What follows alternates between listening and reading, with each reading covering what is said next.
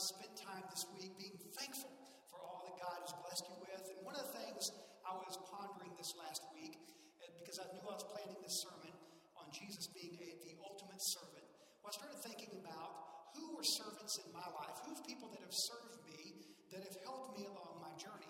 Now, when I think of servants, I think of two different ways you can look at a servant. One is, if you go out to eat, you have a waiter or a waitress, and in some ways they are serving you, but they are getting paid for that. There is a benefit for them. It's their job. But then there's this type of servant who just does things for you with no benefit to them at all. It's just because of their grace and their love. And so as I started thinking back through the years, I thought of just countless people that have really made an impact on my life, just going above and beyond and serving me. Now, I think of my parents. That might be obvious, but one of the things that stood out about my parents is they really pushed me and made some sacrifices in helping me get through college. When I graduated high school, I had no desire to go to college. I just wanted to go in the workforce and make a bunch of money. I didn't want to go to college. No one on either side of my family had gone to college. But they made sure, and they pushed me hard, and they prayed for me, and they sacrificed so I could do that. And so they were serving me. On a lighter note, when I was a teenager, my parents spent thousands of dollars on my teeth, okay? I had braces twice. I had major jaw surgery. I had my teeth wired together for 6 weeks. I had all kinds of stuff going on, and it was not very fun. I didn't enjoy it at the time. But now, every time I go to the dentist, and I discover that I still have never had a cavity, okay? I go, and the first person I call is my mom. And I call her and say, hey, I just went to the dentist again, and thank you for your sacrifices and what you did for me all those years ago that I hated, because now I'm reaping the benefit of that. And that's not something they had to do. Well, then I think of a 5th grade Bible or Sunday school class I had. This teacher I had, his name was John Nelson. And I'm sure he's gone on to be with the Lord by now because he was 60 way back then. But I loved going to that class. He always prepared. He always did extra stuff to make the lesson interesting. He knew the Bible really well. And I could not wait to get there as a 5th grader. That was a big deal to look forward to going to my Sunday school class. I also remember he had really strong coffee breath. And maybe that's why today I love coffee so much. Maybe it had a greater impact on me than I thought. But he was serving me. And through many years of my life, I can see how people have done that for me. Obviously, in marriage, that happens, or it's supposed to happen. We serve one another. Like when Lori and I got married, she wanted to make sure in her vows that she said, love, honor, and obey. No, I think it was love, honor, and cherish. Okay, but the idea is that we serve one another, And she does a lot for me, and hopefully I reciprocate on some levels, on just doing things out of love and grace with no personal benefit to ourselves. So when we think of Jesus, that's what Jesus was. He was far beyond anybody that would be serving us. He is the ultimate servant. And so we're in this series now called The Thread. And it's discovering Jesus in the Old Testament, whether it's an appearance of Jesus or a reference to him or a prediction. All those things are so important. We need to, in this season of Thanksgiving, we need to remember that we never want to take Jesus for granted. We're going to talk today about what he did for us as a reminder of the impact and the grace and love that he has for us. We never want to forget that. We never want to take him for granted. There's a story over in Luke 17 where Jesus encounters some lepers. Now, lepers, they were social outcasts because they had a disease that no one could cure. And they had to stay away from people. They were alone. Well, Jesus encounters these 10 lepers, and he heals them. And 9 of them get excited, and they leave. Only one went to Jesus and said, hey, thanks for doing that. I mean, you didn't have to do that. I'm just paraphrasing, but you didn't have to heal us. But because you love us and you have grace and mercy, you do that for us. We don't want to be like the 9. We want to be like the one that always remembers, never takes it for granted on what Jesus did, how he suffered for us, how he became that ultimate servant. It's major that we don't forget that. Now, the whole basis of this series is that Jesus is in the Bible from Genesis 1:1 all the way to the end of Revelation. Many times we think of Jesus and we think, well, he popped up in Matthew, the book of Matthew.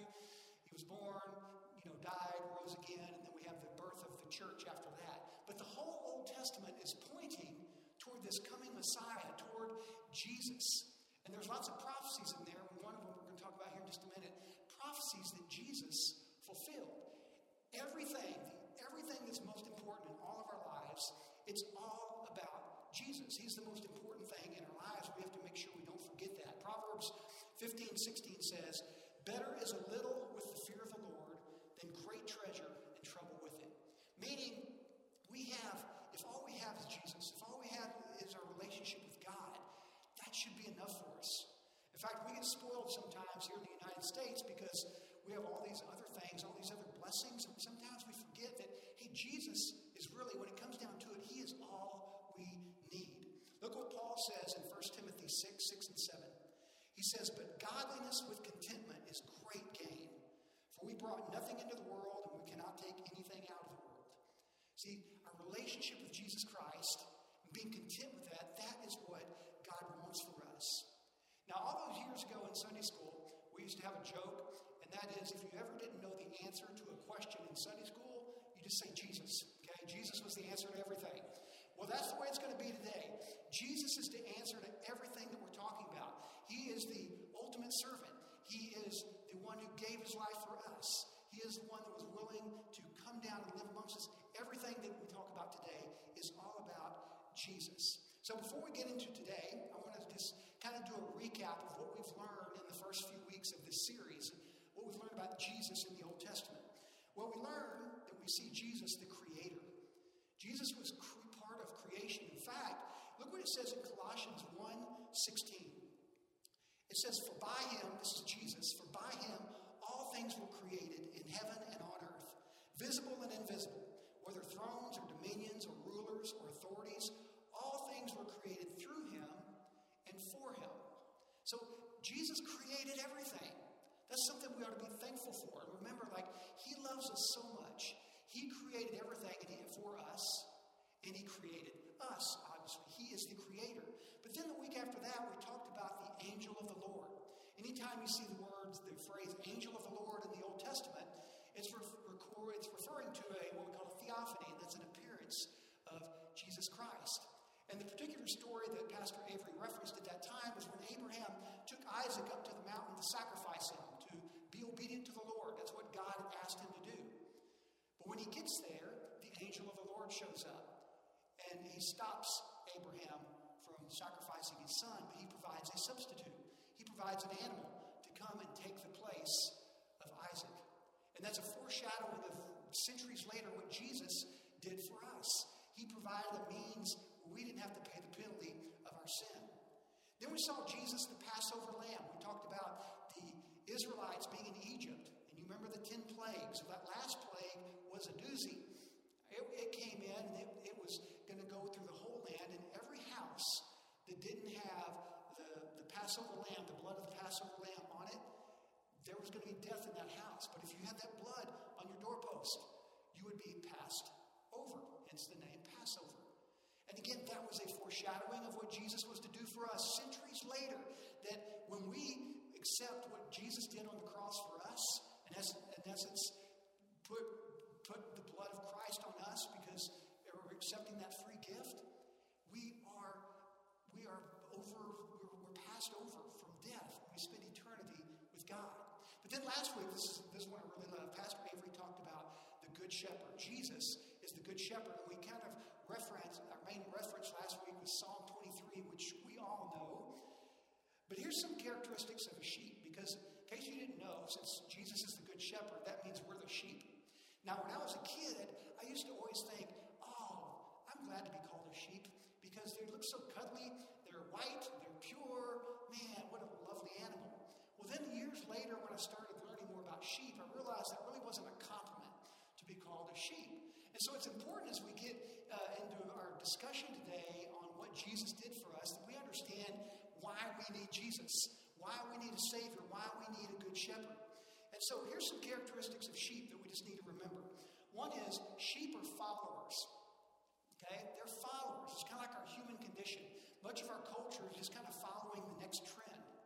So I read an article that said, if you put a bunch of sheep in a barn and you open the gate and you put maybe a rope cross about 1 foot high over the opening, they will jump over that rope as they leave. And that you think, well, that sounds pretty smart. They really are smart. Well, until you take the rope down and they keep jumping over nothing. Just because the animals in front of them jumped, they jump. That's what we do sometimes. We follow people and just follow what's going on in the world without a true foundation. We need the Good Shepherd to guide us and give us direction, because most sheep have no direction. They have no sense of direction. They just kind of meander. I call it relativism. They just, our culture just is all over the place. And when we're committed to God's Word, everything we decide is based on this. It's not based on what's going on around us. It's also cool that sheep recognize the shepherd's voice. And when we accept Christ and we have Him as leader of our life, we can recognize His voice. We can recognize the direction He gives. We'll know which way we're supposed to go. Sheep settle for less. Let me give you an example. Let's say you had a sheep here, and about 20 feet from that sheep, you had this beautiful, pristine, clean water. But about 15 feet from the sheep, you had a dirty puddle. What do you think they're going to go to? They're going to go to drink out of the dirty puddle because they're short-sighted. They're not thinking of the long-term effect. They're like, well, that's closer. I'm just going to go to that. And that's much what we do today. We always live in the here and now. That's what a non-believer especially does. They live in the here and now. Jesus wants us to follow Him, the Good Shepherd, because He knows what's best for us. Even though we might not see it, He wants to take our lives to the place He wants to fulfill His purpose. But I think the biggest attribute of a sheep is this. Back in Jesus' day, they were extremely valuable. So when we're called sheep, the Good Shepherd loves us so much. He loves us. Jesus loves us so much. And He tells us this over in John 10:11, where Jesus says, I am the Good Shepherd, and the Good Shepherd lays down His life for the sheep. He lays down His life for the sheep. Now, that brings us up to today. Today, we're going to land on Isaiah 53. And you'll probably recognize some of it as I read it here in a little bit. But Isaiah 53 is many scholars consider it the Mount Everest of the references to Jesus in the Old Testament. It's like the pinnacle. It's very, very, very, very important. And because it's a major prophecy that Jesus fulfilled. And this is important because Jesus claimed to be God. In fact, He said He was the one that was fulfilling all these prophecies from the Old Testament. Luke 24:44, Jesus said to them, He says, these are my words that I spoke to you while I was still with you, that everything written about me in the law of Moses and the prophets and the Psalms must be fulfilled. Jesus is saying all those prophecies about the coming Messiah in the Old Testament, I'm the guy. That's me. I'm the man. I'm the real deal. You're going to see all these prophecies come to fruition. I'll give you a couple examples. If you were to go over to the book of Micah, which is one of those prophets, it references Bethlehem. We know Jesus was born in Bethlehem. You go to the book of Zechariah, it talks about the king riding into town on a donkey. Jesus did that in the triumphal entry. Now you may say, well, hold on, Pastor Brett. I mean, lots of people were born in Bethlehem, and can't anybody just go jump on a donkey and say they fulfilled that prophecy? Well, I want to give you a little bit more info, because it is good to know that Jesus fulfilled about 300 prophecies from the Old Testament. One guy. So I was studying this week, and I was looking at this book called Science Speaks, written by a well-known author. And he said, let me tell you how important it is to understand Jesus fulfilling all these prophecies. Okay? Let's just say He only fulfilled 8. He fulfilled several hundred, but let's say He only fulfilled 8 of those. What does that mean? What's that mean? Well, the odds of Him fulfilling 8, one man fulfilling just 8 prophecies, is 1 in 10 to the 17th. Okay? That's 1 followed by 17 zeros. That's a really big number.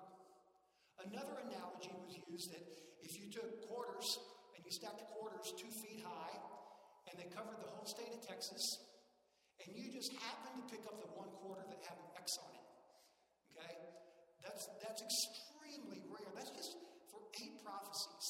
So I share all that just so you understand Jesus is the real deal. Jesus is who He says He is. So now as we read and we get into Isaiah, we're going to move through this pretty quick because it really speaks for itself. You're going to understand how important we understand what Jesus did for us and the power of Him being the ultimate So I want to go to Isaiah 52 first. Isaiah 52, verse 13, because it kind of sets up what's coming in Isaiah 53. It's important when Isaiah is writing this, he writes this using past tense, meaning that he's so sure this is going to happen, he's writing it like it already happened. And so we want to get a good clarity on that. So Isaiah 52:13 says, "Behold, my servant," that's Jesus, that's God talking, "behold, my servant shall act wisely. He shall be high and lifted up, and he shall be exalted." When it says act wisely, that means he's going to fulfill exactly what I called him to do. The purpose I have for Jesus, he is going to accomplish exactly that. He says Jesus is my servant. It doesn't mean that Jesus is less than God. It means that Jesus voluntarily limited himself and came down and came and wanted to live as one that is full man and fully God. Now, what's cool about this is Isaiah is sharing this. He's kind of giving a spoiler here. Jesus is going to win, he says. Now, let me tell you how it's going to happen. It's not going to be pretty. He's going to suffer a lot. But it's like he wants to let us know ahead of time so we don't get discouraged. How many of you watched all the Astros games several weeks ago? Okay? How many of you stayed up every single night till 11:30 to watch them? Okay? I didn't. What I did is if I got too late and I got tired, I would record it. And then the next morning, before I watched it, what do you think I did? I want to know who wins. And if we don't win, I'm deleting it. I don't want to watch us lose.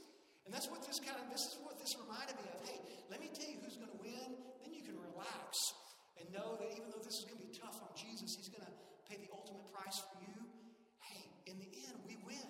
We get all the victory. It's for our benefit. So let me start reading real quick now over in Isaiah 53. We're going to move through this because this is a short chapter, but it's a picture of what Jesus did for us, a prophecy that he fulfilled. First of all, Jesus was despised and rejected.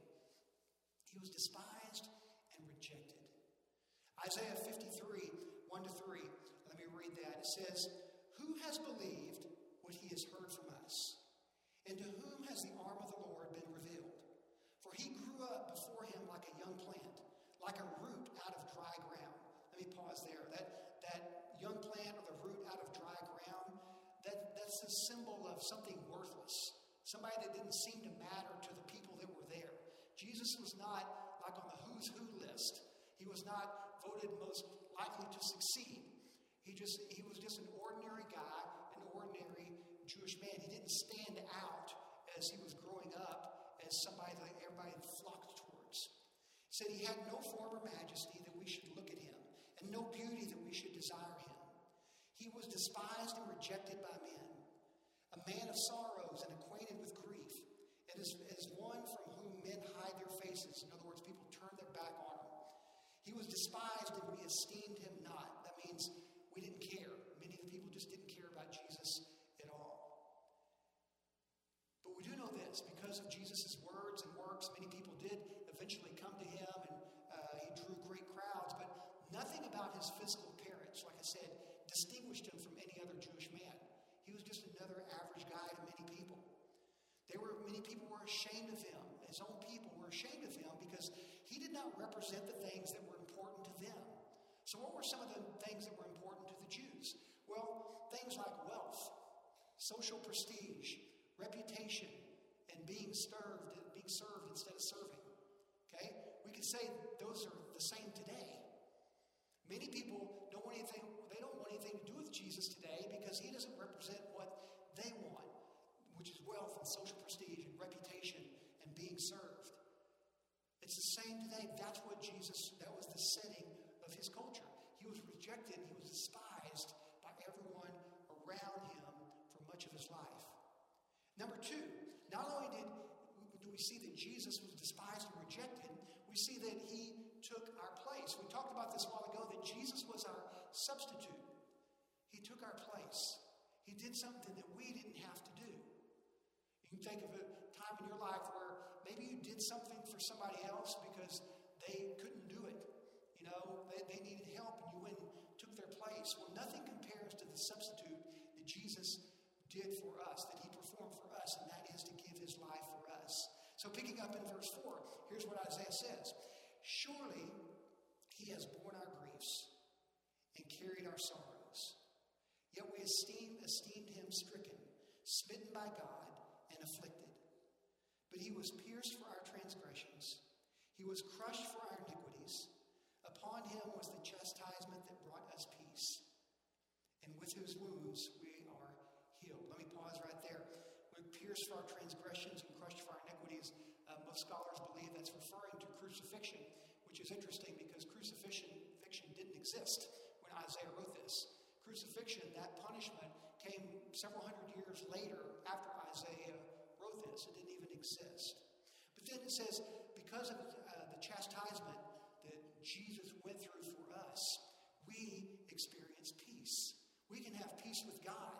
We can't do that unless we have Christ in our life. We have peace with God. He took our place. He took our place. Verse 6 goes on to say, and all we like sheep, okay? We talked about us being sheep a while ago. All we like sheep have gone astray. Not some of us, but all of us. All of us like sheep have gone astray. We have turned everyone to his own way.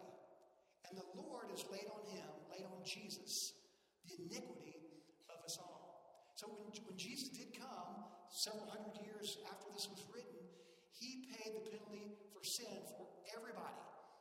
Not just you, not just me, but everybody, past, present, and future. I love this quote I read. It says, under the law of Moses, the sheep died for the shepherd. Okay, look at Abraham, okay? When he made a sacrifice, the sheep died for the shepherd. But under grace, when Jesus came, the good shepherd died for the sheep. That's the recipients. That's the benefit we have as our great shepherd came for us. Then it says, verse 7, he was oppressed and he was afflicted, yet he opened not his mouth. Like a lamb that is led to the slaughter, and like a sheep that before its shearers is silent, so he opened not his mouth. Can you imagine not saying a word with all the punishment that he went through? He just took it. There's a commercial that used to come on a number of years ago where there's this referee sitting on a couch. I guess he's a retired referee. And his wife is just chatting, yelling at him, talking in his ear. And the idea was, what prepared him for that? Well, he was a referee and he spent so much time hearing coaches gripe all the time, it didn't affect him when he heard his wife. And so with that, well, I'm not saying anything about wives, I'm just using that commercial as an example of what happens sometimes is we don't realize that God has a reason for us to and prepares us for every situation. And when we go through difficult times, it's hard for us not to say anything. Okay? Jesus didn't complain at all. He was like that referee sitting on a couch. He knew what he was there for. He knew he was fulfilling his purpose. I mean, I have a hard time if someone comes and just is barking at me and yelling at me. I have a hard time not saying anything. And Jesus went through much more than I ever will. And so we have to remember that he just restrained himself. Because he was there for a purpose. He knew what his purpose was, and he wasn't going to be distracted. So verse 8 says that by oppression and judgment he was taken away. And as for his generation, who considered that he was cut off out of the land of the living, stricken for the transgression of my people. And they made his grave with the wicked and with a rich man in his death, although he had done no violence, and there was no deceit in his mouth. It's interesting, in Isaiah writing this, he uses a lot of pronouns like we, us, our, because we're the reason that Jesus had to go through this. He did nothing. We're the recipients of his grace. We're the recipients of what he did, and it's because of our issues that he did it. So why do we need a substitute? Okay, we're talking about he took our place. Why do we need a substitute? Well, Romans 5:12 tells us. Romans 5:12 says, when Adam sinned, sin entered the world. Adam's sin brought death, so death spread to everyone, for everyone sinned. No matter how good you are, no matter what you've done, we've all sinned. We all need a substitute. Jesus came to be that substitute for us because we need it. We couldn't do it without him. We would be destined for eternal separation from God. And then the third part of this chapter is this. Number 3, Jesus is victorious. Jesus is victorious. We saw that. We started with that. Now we went through all this stuff that Jesus has to go through, now we kind of wrap it up. And we see that Jesus is victorious. Verse 10 says, yet it was the will of the Lord to crush him. Did you get that? That was God's will that this happened to him. They did this intentionally for us. Jesus was not a martyr. He just wasn't a guy that ended up in the wrong place at the wrong time. This didn't happen by accident. This was intentional. This is the way it was planned.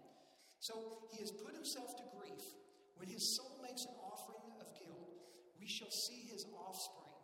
Now, of course, Jesus had no physical offspring. That was referring to the birth of the church. That's the birth of the church is this offspring of Jesus Christ.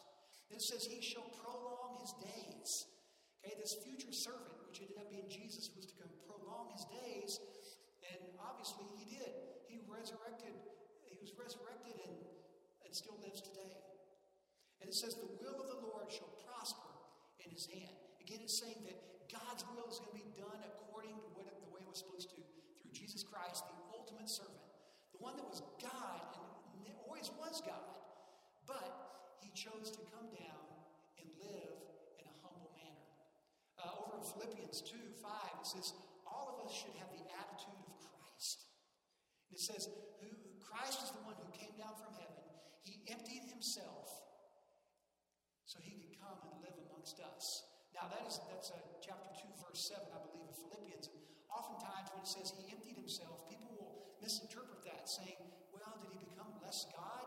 What does it mean he emptied himself? No, it means he chose to limit his godliness here on earth, meaning using those gifts. He never did become less God. He was always 100% God, 100% man. But he limited his ability to live as a man. Meaning, when Satan tempted him to turn the stones into bread, he could have done it if he wanted to. It isn't like he didn't have the ability. No, he chose to limit himself so he could live as a man to accomplish his purpose that God had for us. That's really, really key that we have good clarity on that. And then it says in verse 11, out of the anguish of his soul he shall see and be satisfied. By his knowledge shall the righteous one, my servant, make many to be accounted righteous. Jesus, because what Jesus did, we're counted righteous. And he shall bear their iniquities. Therefore I will divide him a portion with the many, and he shall divide the spoil with the strong, because he poured out his soul to death and was numbered with the transgressors.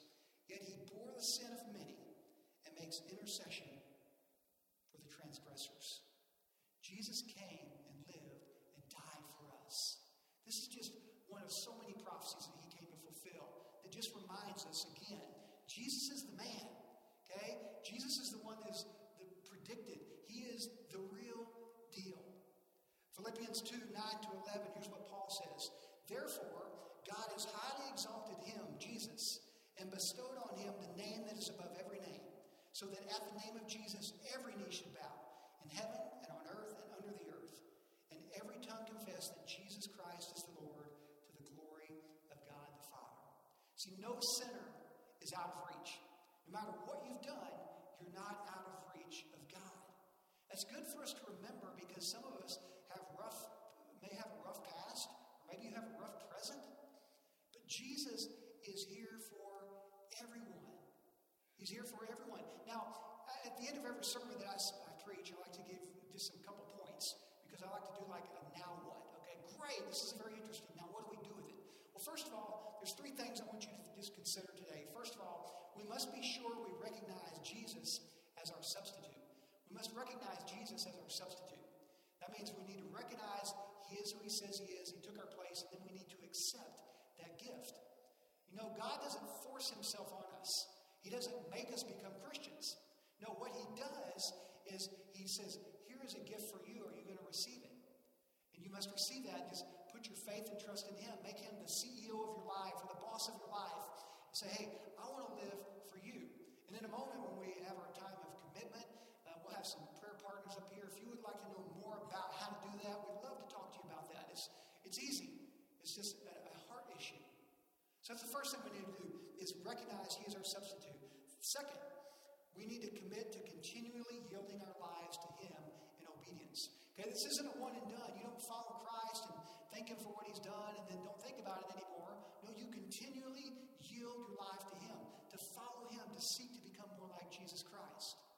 And then number three thing we should do as a result of seeing what God has done for us as the ultimate servant is we should eagerly spread the gospel or the good news that salvation is available to all. If we really believe what we believe, that should be more part of our lives. It should be more present in our life because we know that Jesus is the only way to heaven. And look what he did. Look what he did. It's just important that we remember that because that's the whole point of our message today. Jesus is the answer for everything in your life. It's not an overstatement. He is the answer for everything. So I want to talk about faith real quick because I had a friend a number of years ago that was in my life group. We used to have life groups in our home. It was back in 2009, I guess. He did not know Christ. He came to our life group only because his wife drug him there. And I'm glad she did. So we built a relationship. And he just struggled with this whole Jesus thing. You know why? Because he didn't have all the answers. He's like an engineering mind, okay? He had to have all the answers. And so I gave him a few answers, but at some point I told him, I said, Isaiah 55 says that God's ways are higher than our ways. His thoughts are higher than our thoughts. We're not going to get all the answers. That's what faith is. Faith is we believe, we choose to believe, we believe because we've seen what God has done in our life, and we want to become part of his family. And so I want to share with you this definition of faith because it applies to all of us, whether you're a current Christian or whether you haven't chosen to make that decision yet. And this definition comes from a book that we just put together as a church to disciple new believers in Christ. But listen to this definition of faith. Faith is choosing to live as though God's word is true, regardless of your circumstances, your emotions, or cultural trends. You think about that.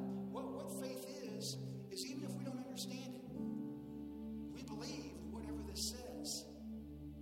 Okay? We believe whatever it says. We're not driven. We don't live our life based on our circumstances, how we feel about it, or what the culture says. Those things are going to change all the time.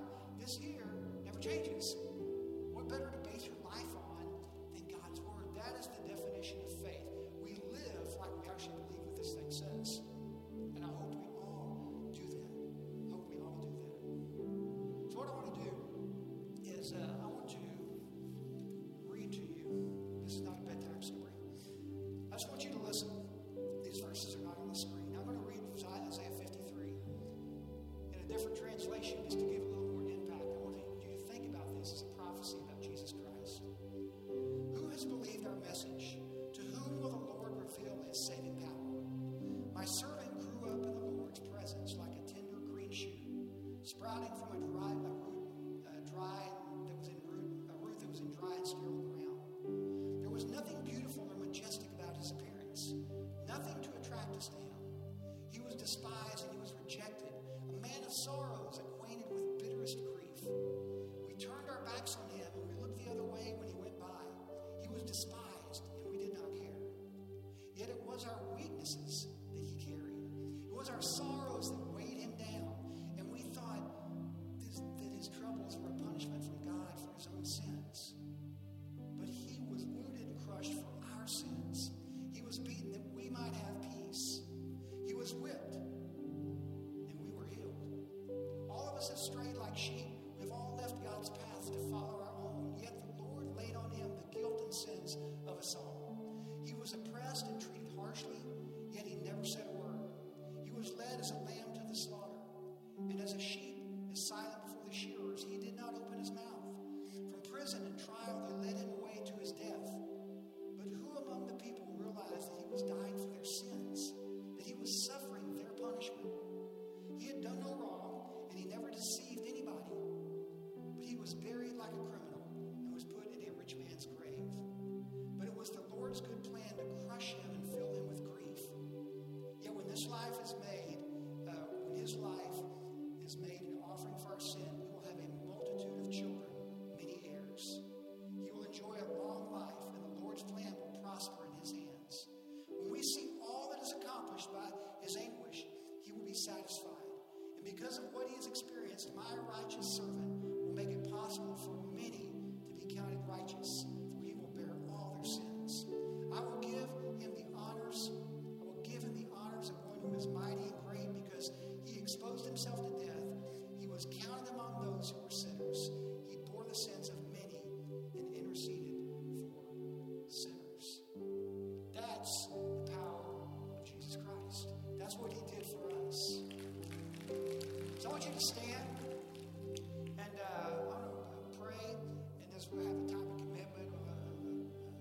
sung. And I just pray that I'll ask some of our prayer partners to come up here. And if you have a prayer need, okay, we'd love for you to come and share that prayer need with some of those, because they would love to pray with you. But most importantly, if you don't know anything about Christ, what it means to have a relationship with Christ, we want to share that with you. We want to help you along that journey. Maybe you just need some encouragement. Maybe you're going through a struggle right now, and you know you're with Christ, you have a relationship with Him. You just kind of have gotten off track. We've all been there. I came to know Christ when I was 17, and I got all kinds of off track in my 20s, but thankfully God is always just one step back. He's always one step back, waiting for you. Let me pray for us. Father, we love you. I pray for every person in this room who has never experienced your love and grace. We thank you for being the ultimate servant. I pray that you'll be working in people's lives now. Just challenge them and show them that you want to come in. You want them to be part of your family. And I pray they'll have the boldness either to come forward now or catch us right after the service. And then I pray for those who already have a relationship with you. Maybe they've kind of gotten off track with their walk. I pray that you'll give them just the boldness to confess, to turn, just to refocus on being obedient to you and loving you and seeking you with everything they have. Then any other prayer need we have this morning, I pray that people will just come and be prayed over. Power, there's power. We love you in Jesus' name. Thank you for joining us online. We hope today's experience encouraged and challenged you. At Champion Forest, we are passionate about all kinds of people coming to know God, to grow in their relationship with Him and others, and then to go out and make a difference in the world. We would love the opportunity to talk and pray with you. To connect with us, just go to championforest.org/connect. And hey, of course, we can't wait to welcome you on campus in person on one of our locations. We'll see you soon.